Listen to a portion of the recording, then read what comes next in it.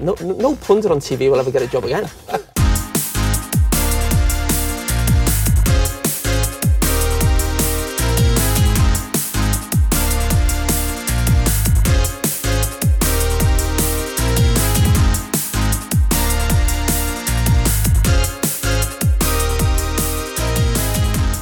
Dreadful. Dumb and dumber, I'd call him.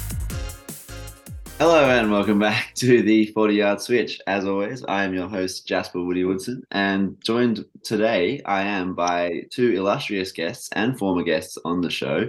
We've got, zooming in all the way from London, Yannick Hansen. How are you, mate? Yeah, good. Good to be back on the pod. Always a pleasure to have you. And zooming in from Camberwell, I think it is Vincent Who returning. How are you, mate? Yeah, not too bad. Always good to be on, as always. This is the first time all three of us, as self-proclaimed members of quote-unquote the Dream Team, have featured on a podcast together. So it's a momentous occasion. Would you not say, guys? A long time coming. Yes, absolutely. For those listening who obviously probably wouldn't get the reference to the Dream Team, Vincent and Jan and I, back in 2016, played for a five-a-side team in a London five-a-side tournament along with two other players, and we won the five-a-side tournament, winning a £60 Amazon gift voucher. Playing some sterling stuff in the process. And then that got turned into a group chat, which the three of us have continuously chatted shit about football for the last, nearly 7 years now. And here we are today to put that talk into the ether on the podcasting world. So, yes. A bit of a fun fact about the team. Technically, it was an illegal win. Because Jasper was not a registered university student. Oh, yes, university tournament. He got featured on the university newsletter, but no one knew he wasn't a student. I got featured, did I? Yeah, I mean, it was like a newsletter saying these guys won. Yeah. I never knew that. It's so funny. You're on the front page, and I was like, well. He doesn't even go here. That's brilliant. That's brilliant. Hey, but I mean, I think I deserve to be there just for the simple fact I rainbow flicked someone in the final. So, but yes, that was the peak of my soccering career. Same. And as Vinny and I now come to you live, both being injured or recovering from injuries, and Jan hasn't played five-a-side football in yonks either. But anyway, let's get into the nitty-gritty of it. We've got quite a bit to get through today. Starting off with the Champions League round of 16 first leg results. Do we have to? Yeah, we do have to. And kicking. And with that, we'll kick it off with Jan's team, Liverpool, who were, for lack of a better word, embarrassed by Real Madrid at home at Anfield. Do you want to kick us off here, Jan, or do you want us to ease you into it? No, I can kick it off. Big disclaimer, I was on holiday, so I couldn't actually watch the game. I had to rely on highlights that I actually only watched this morning. Yeah, probably for the best. What can I say? It all started off so well, 2-0. Actually, the first time I saw the result, it was 2-2, and I thought, like, what a game it must be, because that was just first half gone. And then it all unravelled. I refreshed it an hour later. It was 5-2, and I was like, fucking hell, what happened there? Yeah. I don't even know where to start. Like, some unfortunate goals we conceded, but I mean, the other goals, I don't even know. Like, upside defending, that's all I can say. Yeah, look, I mean, Real Madrid are seasoned champions in the competition. It's the reason they're 14-time winners. You give them the opportunities to score the goals they did, and they will take full advantage. And also, they are easily good enough to create their good goals of their own. I say probably the first one by Vinicius, and I think the fifth one on the counter. Admittedly, the fifth one comes from a Fabinho error, but they're both very well worked goals. But then, yeah, you look the Allison mistake, which is uncharacteristic for the second, the absolutely shambolic defending for the third. I can't even remember the fourth now. There's just so many goals. Deflection. Oh yeah, the deflection. So that's the one goal where you can say it's slightly unfortunate, but like Real Madrid had a number of goals like that, and Vincent was also in miles of space when he takes that shot on the edge of the box. So yeah, just a humbling performance for a Liverpool team that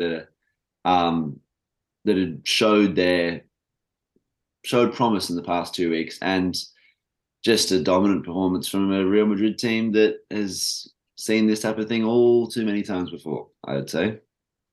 Yeah, I mean, they're just falling back into old habits, I would say. They did have two good performances result-wise, but even against Newcastle, they were one man up. It didn't look it. Newcastle could have won that game, I think. And on, what was it, Tuesday, Wednesday, the Champions League game against Madrid, everything came together. Individual mistakes, a bit of unluck, and then the shambolic defending, as you say, that we've been seeing all season long. If you give, it's a cliche, but if you give teams like Madrid the chance to score, they will punish you, and they did. Yeah.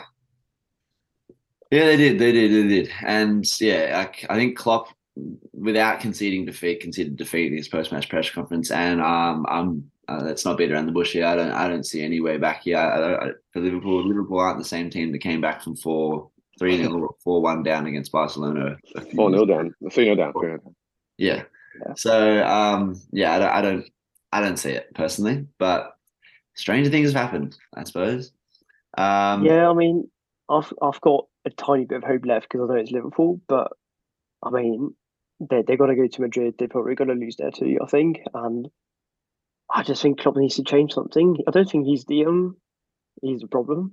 I know you guys give me a lot of stick because I think 2 seasons ago I said, he might have to go.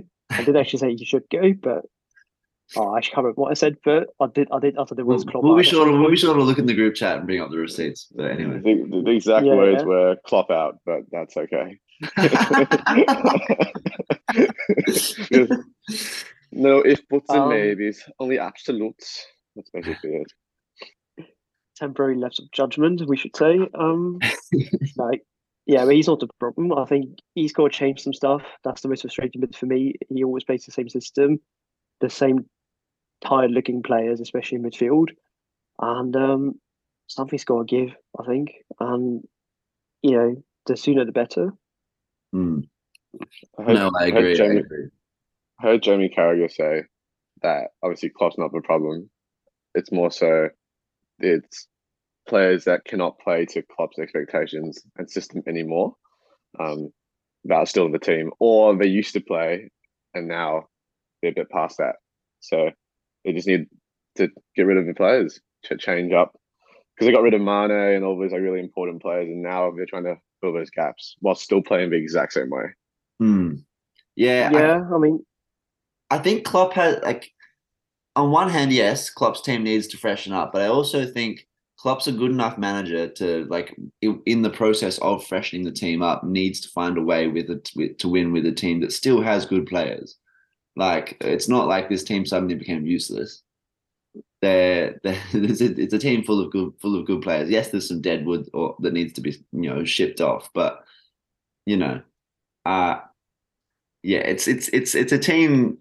Fabinho's having a down year. Henderson's not. I wouldn't say having a down year, but is, and this may be a sign of things to come with Henderson as he gets older. But he has not been the same Henderson he has been in previous years.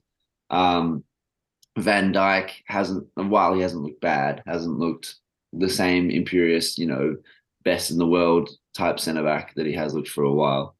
And then you've got just constant rotating injuries to Kanate and Matip, which means you have to play your fourth string centre back and Gomez a lot, which doesn't help at all. So it's a multitude of things. Yeah, I kind of agree with you. I think, mistakes were made in the summer when they didn't reinforce that midfield. And I've been calling for a Bellingham type of player. Even Bellingham himself would do as really good. He's the guy I would love to see in the team, but that's sort of player I wanted. I've been wanting a player for a while, and for some reason that transfer wasn't made, and now you've got to do at least another 4 months until the next transfer window opens with the current team, and Klopp needs to find some sort of formation, some sort of team that works with the players that he has. And I'm not seeing that. I'm not seeing any big changes. It's the same formation. It's more or less the same. 12, 13 players that play all the time. Yeah, the emergence of Bajcetic is not gonna transform this team as good as he looks to be. No, it's too soon. It's too soon for him.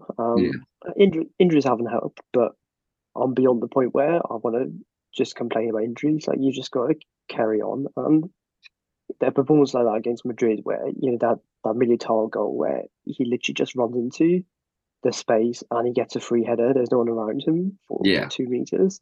That's just embarrassing. Yeah, that's very, very. That was the one that pissed me off the most. If I was, even as a neutral, I was like, that's just embarrassing. Like, you can't defend like that. Mm. But anyway, let's not dwell on that on this for too long. We've got plenty of other things to get through with regards to the Champions League. Next, we'll probably move to PSG versus Bayern. Actually, no, this game and the Milan Tottenham games already been talked about on the podcast before, as have the Dortmund and Chelsea games. So let's move on to the other three: Napoli versus Frankfurt. Frankfurt didn't help themselves by getting a red card, but Napoli were the better team for a lot of that game. And I mean, I think they're like 18 points clear in the Serie A right now, which is pretty ridiculous. So yeah, look, I struggle with Eintracht Frankfurt having one of their players sent off as well. I struggle to see them getting back in that tie. Anything you guys want to add before I move on to the Man City game for that game? I think you got it all spot on. I don't think there's a way back for them. Yeah. But yeah, the Man City Leipzig game, in 1-1, and you could say it's a point away, or not a point, but like away from home against a decent Leipzig side. Is an okay result for City, but I don't know, just the fact that they wasted a lot of chances, the fact that Pep didn't use any of his substitutes. I don't know, and then the way he talked about it in his post-match press conference, I don't. There's this air of arrogance that he was sort of giving off that I don't like. It's like you should have beaten this team. As good as Leipzig are, like, City should have beaten them. I feel like. I find City just do struggle in the Champions League in general after all these years. Yes, they did make the final that 1 year, but they always seem to struggle against teams they should beat in the Champions League. Yeah, and I don't know why. Yeah, Jan, you can probably speak to Leipzig a little bit more as somewhat more of a Bundesliga watcher than I. But like, they're not up there with the three teams that are vying for the title. They're like, while they are still a solid team, they're not the same team of a few seasons ago under Nagelsmann. I completely disagree. I think they're just 2 points off the top actually in Germany, and they are the informed team. So it was a tough place to go for City, I think, and 1-1 is okay. I think it's maybe a bit underwhelming. Everyone expected City to win, but Leipzig are a good team, and even though they looked second best for a lot of the game, they're a tough team to beat. So yeah, I'm not actually surprised with that result. I guess, yeah, okay. Showing my Bundesliga knowledge outside of the title race a little bit there, but I guess, and like, I do think Leipzig are a good team. I guess it was more sort of from watching the extended highlights of the game, I just got a sense that City were wasteful, and then the fact that they then reluctant to use any substitutes didn't change anything, and just sort of kept doing the same sort of knocking on Dortmund for the last 30 minutes of that game. It's just sort of like freshen something up, and you may get all 3 points there. So, or the win and on to the next. So I don't know. I feel like an opportunity missed for City there, but again, City going back home, and like, again, we'll see. Like, I highly doubt City failed to score more than one goal across 2 legs. So we'll see. It remains to be seen. And finally, Inter versus Porto. Porto getting a red card didn't help, but Inter definitely looked to be, I wouldn't say in the ascendancy, but like they created more chances in my mind, although it was a very end-to-end game. But then, it was funny when I was watching this game with my housemate. He said, "I feel like Romelu Lukaku's done nothing," and then about 5 minutes later, Rom scored. So it's funny how that happens. Have you guys seen the highlights from this one? What'd you make of it? I must admit, I couldn't even be bothered to watch the highlights. So It's been busy, and yeah, that was one of the games I didn't end up watching. Fair enough. But yeah, like honestly, an end-to-end game that was pretty exciting, and I mean, I'd say Inter on the bounce of play slightly deserved to win there, but I could easily see Porto at home making that a very interesting tie. Let's move on then to the Europa League results, which Vinny, I'm sure, will have a bit to say about.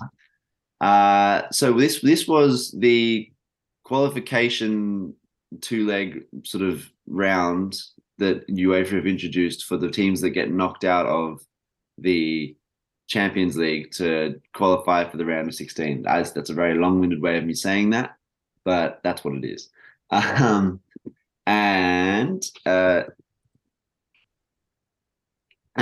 sorry, I'm just looking up these results.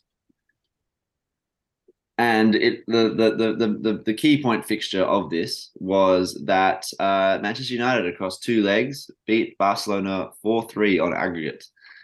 Vinny, your boys doing the business against one of the biggest names in world football. I mean, I guess your boys are one of the biggest names in world football too, but I mean, in the grand scheme of things, it's just to get into the round of 16 of the Europa League. So it's like, still a long way to go to get anywhere. But the exciting part is that it's actually a good Barcelona team. They're like 8 points up in La Liga. And, historically, United have struggled against Spanish teams in general, let alone the Barcelonas and Real Madrids of the world. Exactly. So it was nice to see both legs. They're competitive. They didn't just sit back and let Barca have possession. And yeah, there's always hope that they would pull this off, and I'm just really happy. Nothing else to say, really. And one of the games, didn't you guys have a makeshift back four? I think it was in the first leg as well. Luke Shaw at centre back, as far as I can remember. Yeah, Lisandro Martinez was suspended from his previous yellow card tally. But Luke Shaw's been slotting into centre back in a lot of big games this season, and it seems to work. Yeah, no, it has worked very well. But like that being said, like Luke Shaw slotting in at centre back in regular Premier League games or cup game or like the English Cup games is a whole different kettle of fish to Barcelona, who are leading La Liga by 8 points currently. And I thought they did remarkably well. It's a testament to Erik ten Hag's management. And yeah, United are the form team in the Premier League right now, and it seems to be showing in Europe as well. And it's just interesting, like the sort of I don't really take much from this, but it's interesting that Barcelona and Man United are both ahead of Liverpool and Real Madrid in their respective leagues, but they're playing in the Europa League, and Liverpool and Real Madrid are playing in the Champions League. But yeah, we'll quickly run through the other results so we can talk about the Europa League draw that happened overnight. Shakhtar Donetsk going through on penalties against Rennes. Roma going through against Salzburg 2-1. Union Berlin going through against Ajax very convincingly 3-1. Leverkusen going through on penalties against Monaco, and Sporting absolutely demolishing Midtjylland from Denmark. So now that sets up some interesting ties. Arsenal will play against Sporting. That's a potentially tough tie because Sporting are a tricky team to play against. Although, this is the most confident I would have been about a Europa tie in in some time, because back when in the last 2 years when we were playing under Unai Emery, it was always a bit dicey. But that should be a good game. But then the Manchester United have drawn Real Betis, which is another tasty game, I think. Real Betis currently sitting 5th in La Liga, and I think finished 3rd or 4th last year as well. So, your thoughts on that one, Vinny? I think I have more confidence than I did in the past. Like I said, every time I saw United play against Spanish teams, either under Oli or under Jose, or even under Sir Alex Ferguson as well, it was always a struggle. It was always unconvincing. It's just a clash of styles, I guess. But after seeing how they played against Barcelona, I have, some optimism and hope. At the end of the day, for United, we're just one Casemiro injury or suspension from looking like a mid-table team again. So as long as he's around, we're okay. Hey, it's kind of like Arsenal and Thomas Partey, really, although not quite to the same extent. Now that we've got Jorginho, but more on him later. Your favorite player? Yeah, Jan, your thoughts on the two Premier League teams' fixtures? I think a lot will depend on what teams they will field in those ties. If Arsenal and United keep going the way they are in the league, I can see them play weaker teams, and at that point, if you do, for Sporting and Betis, these will be the biggest games of the season. Then it can go either way. But on paper, they should both go through, Arsenal and United. Yeah, no, I think that's fair. That's another point I was thinking of. I think Arsenal's main goal this season is to get, or before we started doing so well and potentially vying for the title, but the main goal going into this season was Champions League football.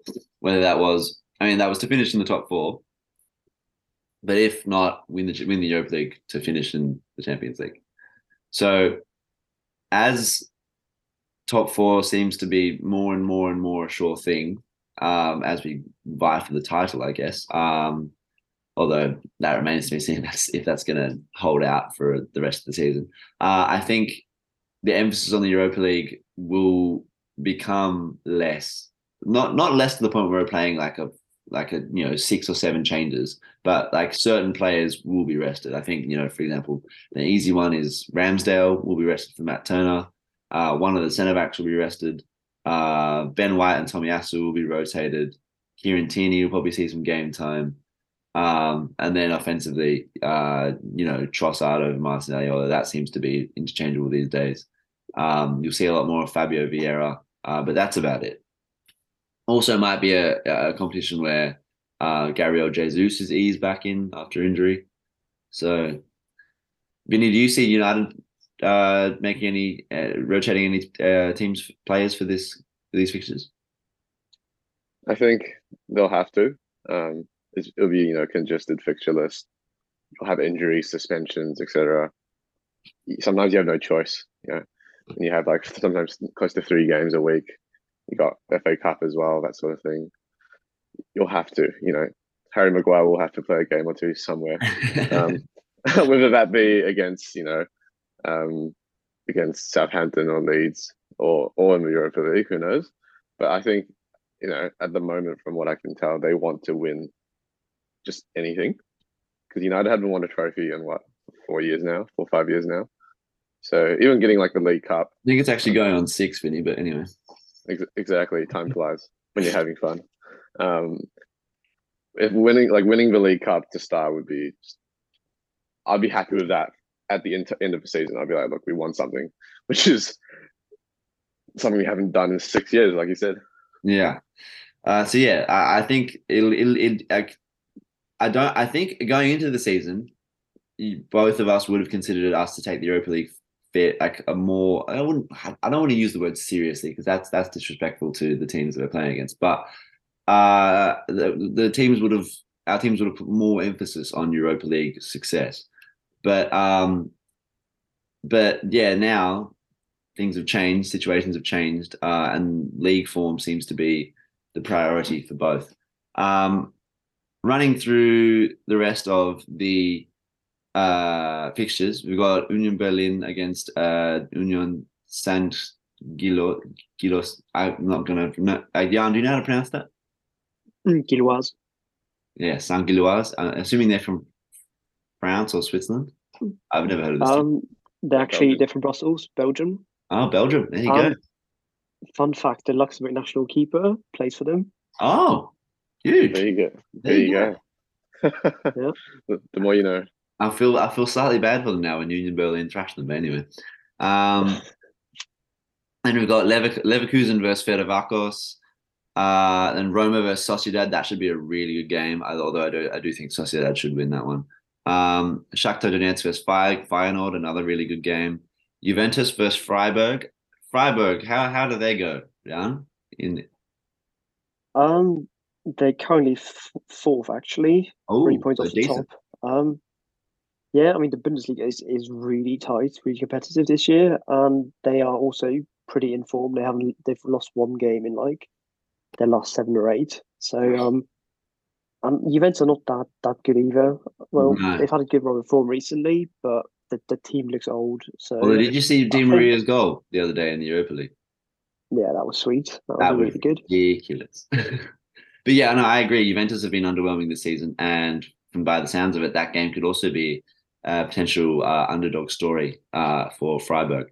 And finally, we have Sevilla versus Fenerbahce, the team that decided that Mesut Ozil was surplus to requirements. So yeah, again, I see Sevilla winning that one. So I mean, Sevilla historically are Europa League kings, regardless of what manager they have. So interesting games all round. I find that just in general. Oh, excuse me. That's the dog. The dog's been overheard on the podcast before. It's fine. Yeah, I probably need to grab. Let me just excuse myself for a moment before I get reported by my neighbors. Anyway, we'll continue. So yes, if I had to press you for a way too early prediction, Jan, for all of these games, let's just go the first leg of them first. I'll run you through them, and you just give me a score. But all right. Arsenal at Sporting. I'm gonna go 2-1 to Arsenal. 2-1 to Arsenal. Cool. Union Berlin hosting Union Saint Gilloise. I'm gonna go 2-0 to Berlin. Yeah, to Union. Yeah. Berlin. Yeah. Leverkusen hosting Fenerbahce. That's going to be for Leverkusen. I'm going to go 3-1 for that one. 3-1. Roma versus Sociedad. That's a difficult one. Roma home are good. But Real Sociedad, I think you've got points through in the competition. I'm going to go 1-1. 1-1. Interesting. Shakhtar versus Feyenoord. This is a Shakhtar without Mykhailo Mudryk. In all honesty, like, I don't think I've seen a game from either of those two teams in like 5 years. So yeah, fair enough. I mean, to be fair, Feyenoord did make the Europa League, Europa Conference League final last year. True. That could go either way. I can't predict that one. Yeah, fair enough. I'm going to pick Feyenoord just for the simple fact that Shakhtar lost their best player, and Feyenoord looked good last year and seemed to be doing decent under, I think it's Van Nistelrooy this year. So I could be actually, no, I'm going to fact check myself there. I'm not sure if Van Nistelrooy still manages them or if he manages PSV. It might be PSV. Hold on. I'm going to do some live Googling here, or else I'm going to look like an idiot. I actually don't know, so. I'm back. Sorry. Hello, Vinny. Feyenoord manager. No, he's someone else.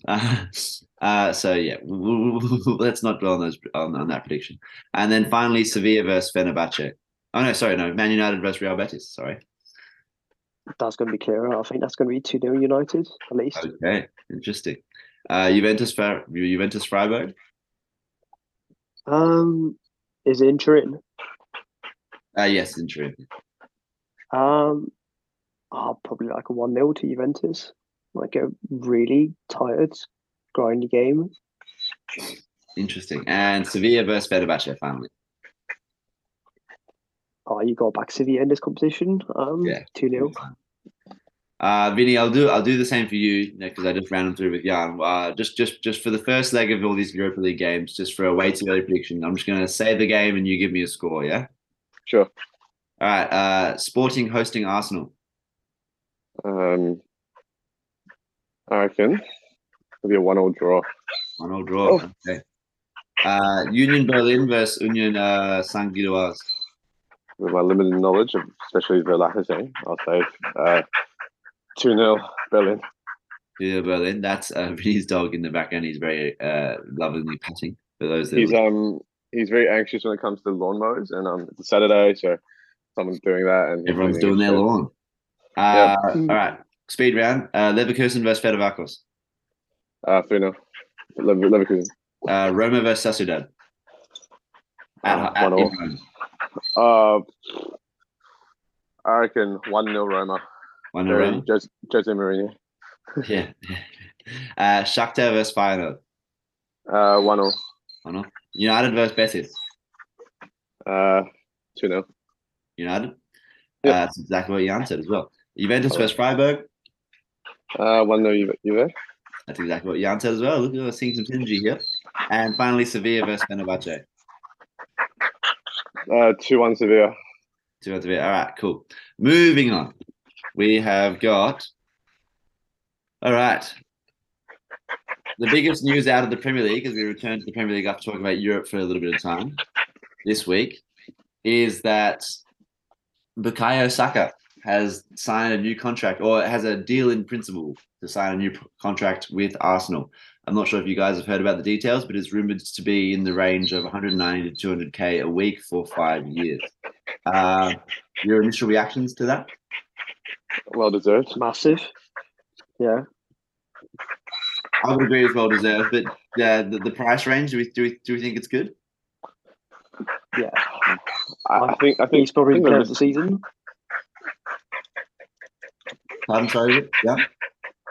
I think he's probably player of the season for me, or one of the players of the season.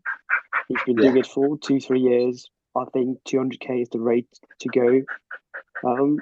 Compared to Jack Grealish, how how much money is he on?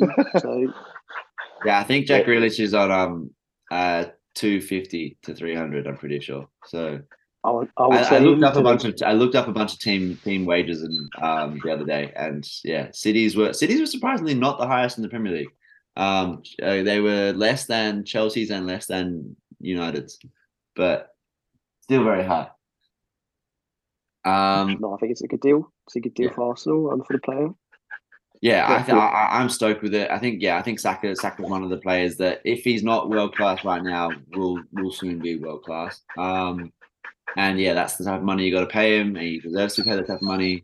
And yeah, like you want to keep your centerpiece players around for a while. And yeah, we've locked up Martinelli now. It seems like we're going to be locking up Saka, hopefully Saliba next. Then we get Gabriel, Odegaard.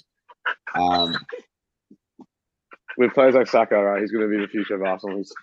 If Arsenal win the league, he could well and truly be one of the player of the season. In my opinion. And with that level or that caliber of player, there's only a few places he can go if Arsenal somehow don't lock him up. It'll Real Madrid, Barcelona / City. Yeah, that's 100%. So yeah, I'm pretty stoked with it. I'm hoping it gets confirmed soon, because these things can still draw out for a while, even after a deal in principle. All right. One of the next things I wanted to quickly touch on before we round out with a prediction of the big game this weekend is just the Chelsea struggles. Obviously, they lost to Dortmund in the Champions League fixture, and then they lost to managerless Southampton over the weekend. We've discussed this a little bit in the group chat, but obviously those who are listening haven't have heard that yet. So really, it's like, my first question is, how long can Chelsea fans expect to wait before this team, quote unquote, gels? And also, how long does Potter get given before it's, become a little bit untenable? Because he's got a lot of good players at his disposal now, and at some point, even if you're just grinding out results, things have to start to come together a little bit. I think he'll be given more time based on what I've read. Like the fact that they picked him in like what 6-7 games in, sacked Champions League winning manager and proven manager. I think Todd Bowley's just like, you know what, I like this guy. He's my long-term project alongside all my 7-year contracts. So True. Even if they don't get the results, I think he's going to stay on for at least to complete the season, at least, in my opinion. Yeah, I think so too. I think there's also an element of arrogance to it. I think it's very clear at Chelsea that the new owner is pulling the strings, and if you sack Potter now, it's just going to be an admission that something went terribly wrong, that they should have never let Thomas Tuchel go in the first place. Yeah. So just by virtue of that, he's going to get until the end of the season. I think he should. You know, how many players did they bring in the winter? Probably half a dozen. The team will never tick that quickly. Yeah, they brought in. Yeah, they brought 9 players in the January window and an extra. I think they signed Thomas Tuchel an extra 6 or 7 in the summer. Yeah, I mean it's ridiculous to expect that. You know, just by bringing these players in, the team will suddenly perform miracles. But yeah, having said that, they should really beat the likes of Southampton. Yeah, a managerless Southampton at that. Yeah, I would be inclined to agree. I think you have to, and this is why I thought it was weird to sack Tuchel and why it must have been for reasons outside of footballing results, because like they spent all this money on Tuchel to sack him like very short time later. So I don't think they're going to do the same thing again, where they've spent all this money backing Potter to not give him ample time to figure it out. That being said, though, there's like an evident like lack of style of play, and I know there's a bunch of. I know it takes time for players to gel, and I know it's a bunch of it's virtually a third of a team, a third of a squad being overhauled, and about half a starting 11. But still, it's like you have to have a semblance of like a way you want to play, and I don't know. For me, Potter's time to show that, if I was an owner, is like on the clock a little bit, because Chelsea week in, week out aren't playing with any real sort of state. It seems to just be like, let's kick the ball to a bunch of our individual stars and see if they can come up with something. And yeah, I don't know. It's the style of play that he had at Brighton should be just as easy to instill at Chelsea, and it doesn't seem to be working that way. But then again, give him time. I agree. Like maybe it's just not quite getting communicated properly in training or what have you. But yeah, it's and to be fair, as an Arsenal fan, I'm enjoying them being down in the dumps. I think we can all agree on that. Yeah.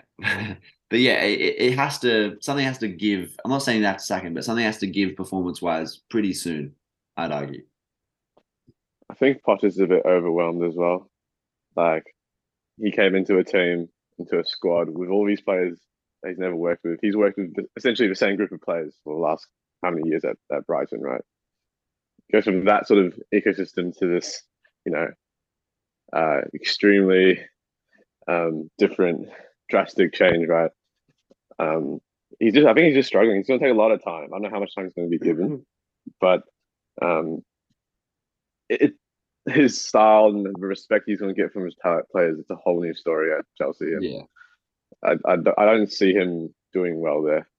Not because of the way it's going now, but just because in general, I think it's kind of like in my head, like a David Moyes, or like just all those sort of like managers that manage middle table teams and do like a little bit better. Then the step up's a bit too far. Yeah, that's they don't have like they don't have the chutzpah to deal with bigger name players. Is that what you're alluding at? Yeah, also probably not used to being given like 500 million in transfer budget and having someone above dictate the transfers as well. That's true. Yeah, it's interesting. It'd be interesting to like wonder like, if Chelsea ever did like that all or nothing series, like how much like dialogue is between Bowley and Potter week to week. Yeah. I mean, I think what would probably do wonders is if the owner or the club as a whole, if they come out and say, look, this is our manager, come what may until the end of the season, and I think that will just create a lot of ease with the fans, but also the media. You know, I think if you look at Potter, he's probably aged about 20 years in the last 6 months. Yeah. I mean, the guy's probably under stress from the second he gets up. So I think that would help if he has that job security, at least publicly. I think it would help. Yeah, and apparently even just this morning, I woke up and saw that Potter was late to a press conference this morning, or yes, last evening, because they were having like a crisis meeting, and it's like it's just like, and again, this is the type of thing. It's like you don't need to tell the media that. Just be like, just say you were late for any other reason. That just causes more and more and more speculation. But yeah, I don't know. But segueing from that to probably the game of the round this week, which is Manchester City versus Chelsea. Things probably for all we know, Chelsea could, pull a cat out of the bag and shock the world and beat City here. But this is at City's home ground, as far as I'm pretty sure. Wait, is City playing? City are playing Bournemouth tomorrow. Oh, so no, so Chelsea. Oh, Chelsea's playing Tottenham, I think, is what the word was. Yeah, that's it. I think so. No, so, and it's at Chelsea. I'm pretty sure. It's at a team of two. It's one inconsistent team versus one team that's been just pretty consistently poor. I don't expect Chelsea to win this just because of like I said, the lack of style of play that I've been seeing them play. But then again, Spurs could just not show up for a whole half of football like they have been doing recently. So it's an interesting one to call. Although my first initial feeling is a Spurs win, just because Harry Kane is a better player than anyone that Chelsea have right now. That's just my gut feeling. And Tottenham are sneaky as well. They struggle at being consistent, but they beat City. They do well in bigger games, and now they're fourth. So yeah, exactly. Ahead of Newcastle, everyone's been hyping up Newcastle. So there you go. Yeah. Yeah, and what do you reckon about this one? I think it can go either way. I think, yeah, if Harry Kane does have a good game, I think they might win it. But equally, Tottenham have. I mean, I saw the entire game against Leicester, and that was shambolic. Yeah, from start to finish. And I think Chelsea are due a game where they do well, where they just get the 3 points. Yeah, exactly. So I think this might well be one of them. And I think Tottenham, unless I'm terribly mistaken, but I think Chelsea, they beat Tottenham the last 2 games at White Hart Lane or the new stadium. So yeah, I think they might do it again. And it's a good point you make, actually. Like, especially they need a response after the week they've had against Dortmund and Southampton, especially at Southampton. And I think, let me just double check. I'm pretty sure it's at home, but don't quote me on that. It's at Spurs. No, it's at Spurs. Jeez, I'm getting a few things wrong today. Full disclosure: this is the earliest for me, and I've recorded in some time, so maybe I'm half asleep. But yeah, so at Spurs Stadium, I would edge at Spurs because they play very well at home. But again, like you said, Chelsea need a response after Southampton, so you could see them. I can see them nabbing a point. I don't know about nabbing a win, but I can see them nabbing a point. But I'm still going to pick Spurs to win 2-1. Can I press you? Yeah, I agree. I reckon like a 1-0 or something like that.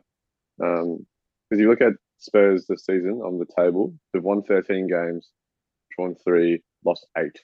So they either win or they lose. There's no in between. They don't just get a point and call it a day. They're either playing really well or they're shit. Yeah, and you're stroking your beard, deep in thought.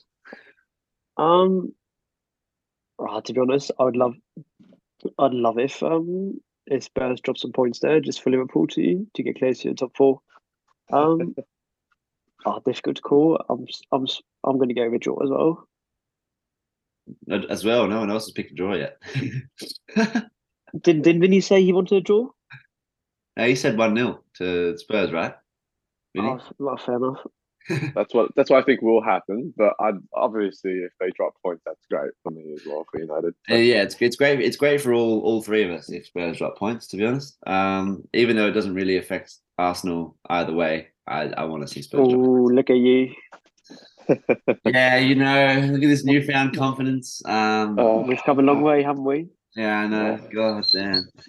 I'll just be that's actually the biggest positive out of this whole season, regardless of whether or not we bottled the title or bottled the Europa League or whatever. It's just the fact that we're finally going to finish above Spurs for the first time in 6 years. No. We all know you go to sleep dreaming about the Premier League trophy these days.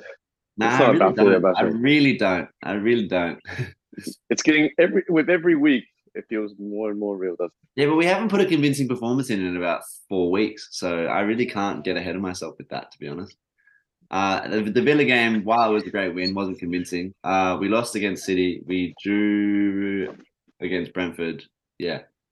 Wait, did we drew? No, did we lose against Brentford? I can't even remember anymore. Draw. There we go. So yeah, but Ivan Tony got the offside. The offside. Yeah. But to be fair, even with that offside that we may or may not have gotten, Brentford created more than enough chances to win that game. But Who have you got this weekend? Pardon? Who have you got this weekend? Yeah, actually, let's quickly go through the teams that our teams have got. Arsenal have Leicester away. That's been a pretty fruitful playground for us in recent years. And United are hosting Brentford on Thursday morning, or our time, so Wednesday night, your time, yeah. We need to win that for obvious reasons, and I think we will. I'm going to go for. I think it'll be close though because we're still not quite clicking. I'm going to go, and like Leicester are terrible some weeks and then really good some weeks, so I'm going to go for 2-1. Yeah, they've been, they're pretty average at Old Trafford, and then they destroyed Spurs the week before. So it's a hit and miss. So, but I reckon Arsenal will get the win. Yeah. And for your boys? Oh, yeah, sorry. Your prediction for the game first? Yeah, Arsenal will probably edge down just about. Oh, and I forgot to mention, Jan, your boys are playing against Crystal Palace. Saturday night. It's a tough ground to go to usually, but then again, they also won the 8-0 very recently. Yeah. I mean, on current form, we might well lose that again. On current Premier League form, you might win that. Yeah, but as I say, it was only results-wise that performances were good. Yeah, true. No, I'll back my boys. We're going to win that. Just about.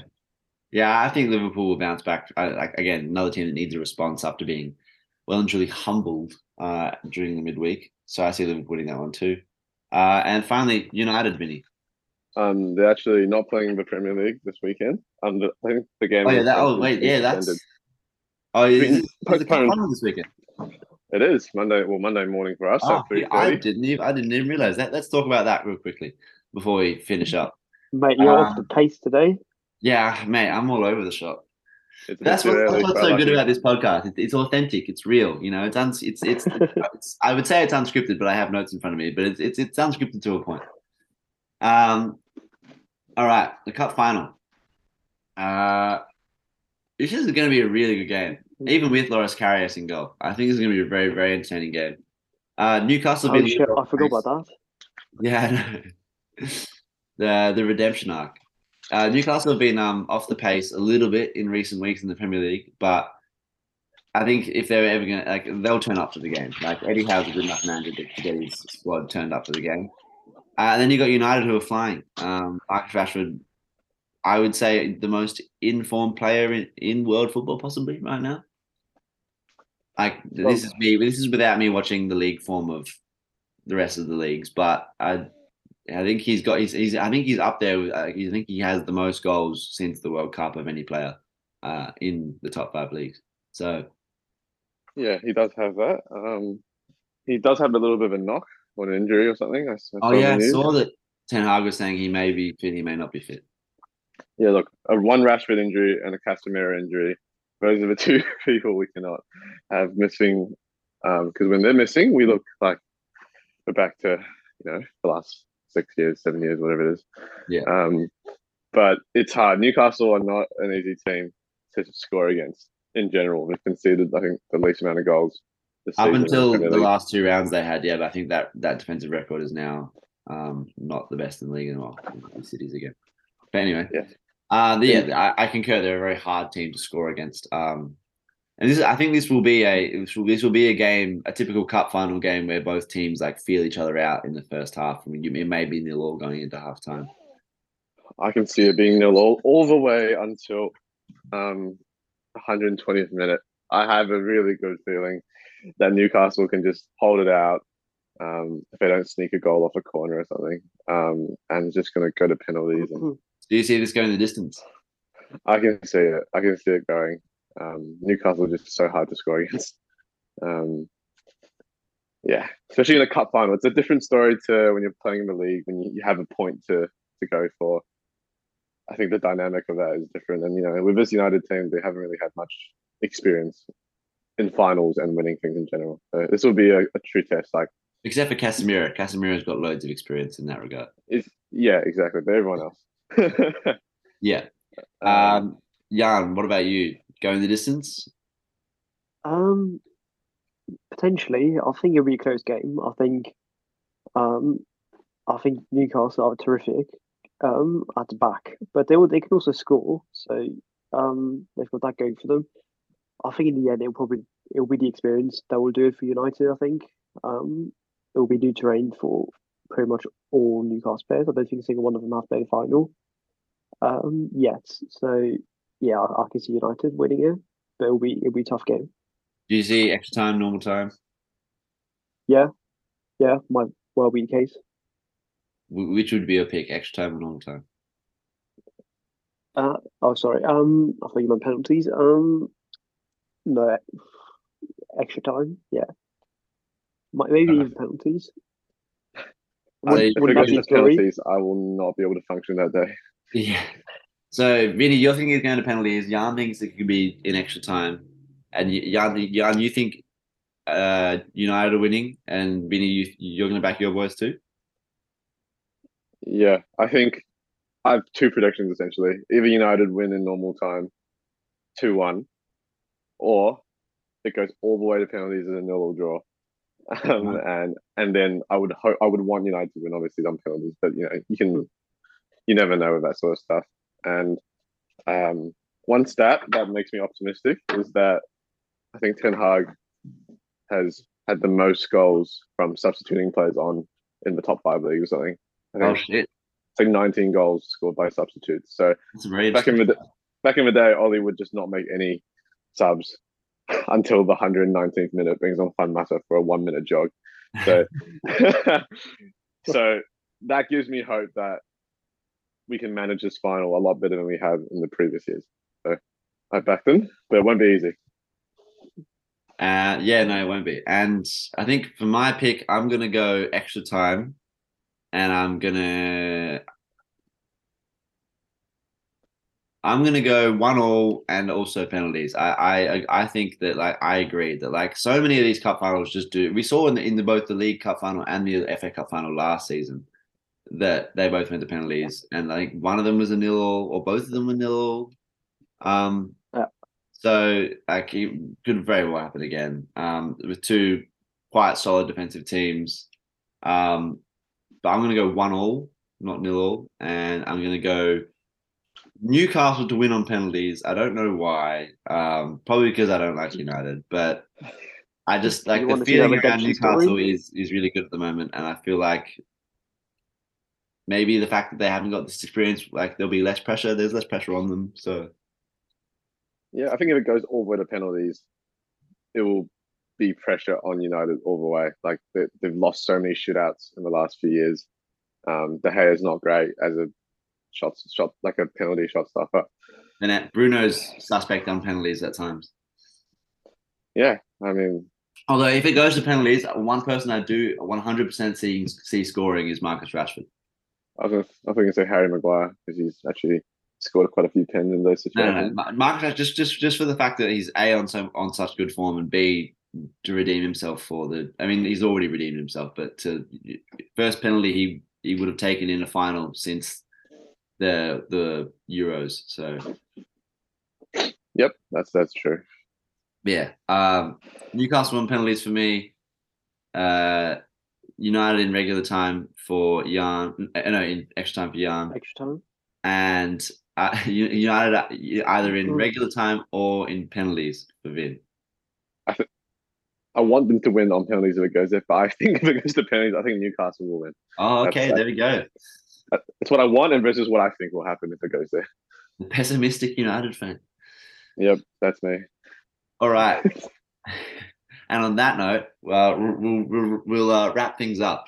Been somewhat of a chaotic one on this Saturday morning Australian time, Friday evening England time. It's definitely time for Jan to go to bed. It's time for me to have a shower and wake up. As evidently for those listening that have made it this far, I've made a few blunders throughout this process, but that's all right. I'm only human, as they say. Thank you all for listening. If you've made it this far, be sure to follow us on Spotify and follow us on 40yardswitch.pod on Instagram. We post a story every time we post an episode. Thank you again to Jan and Vinny for being on. Always a pleasure. Thank you for having us. Yeah, cheers. And we'll see you next time.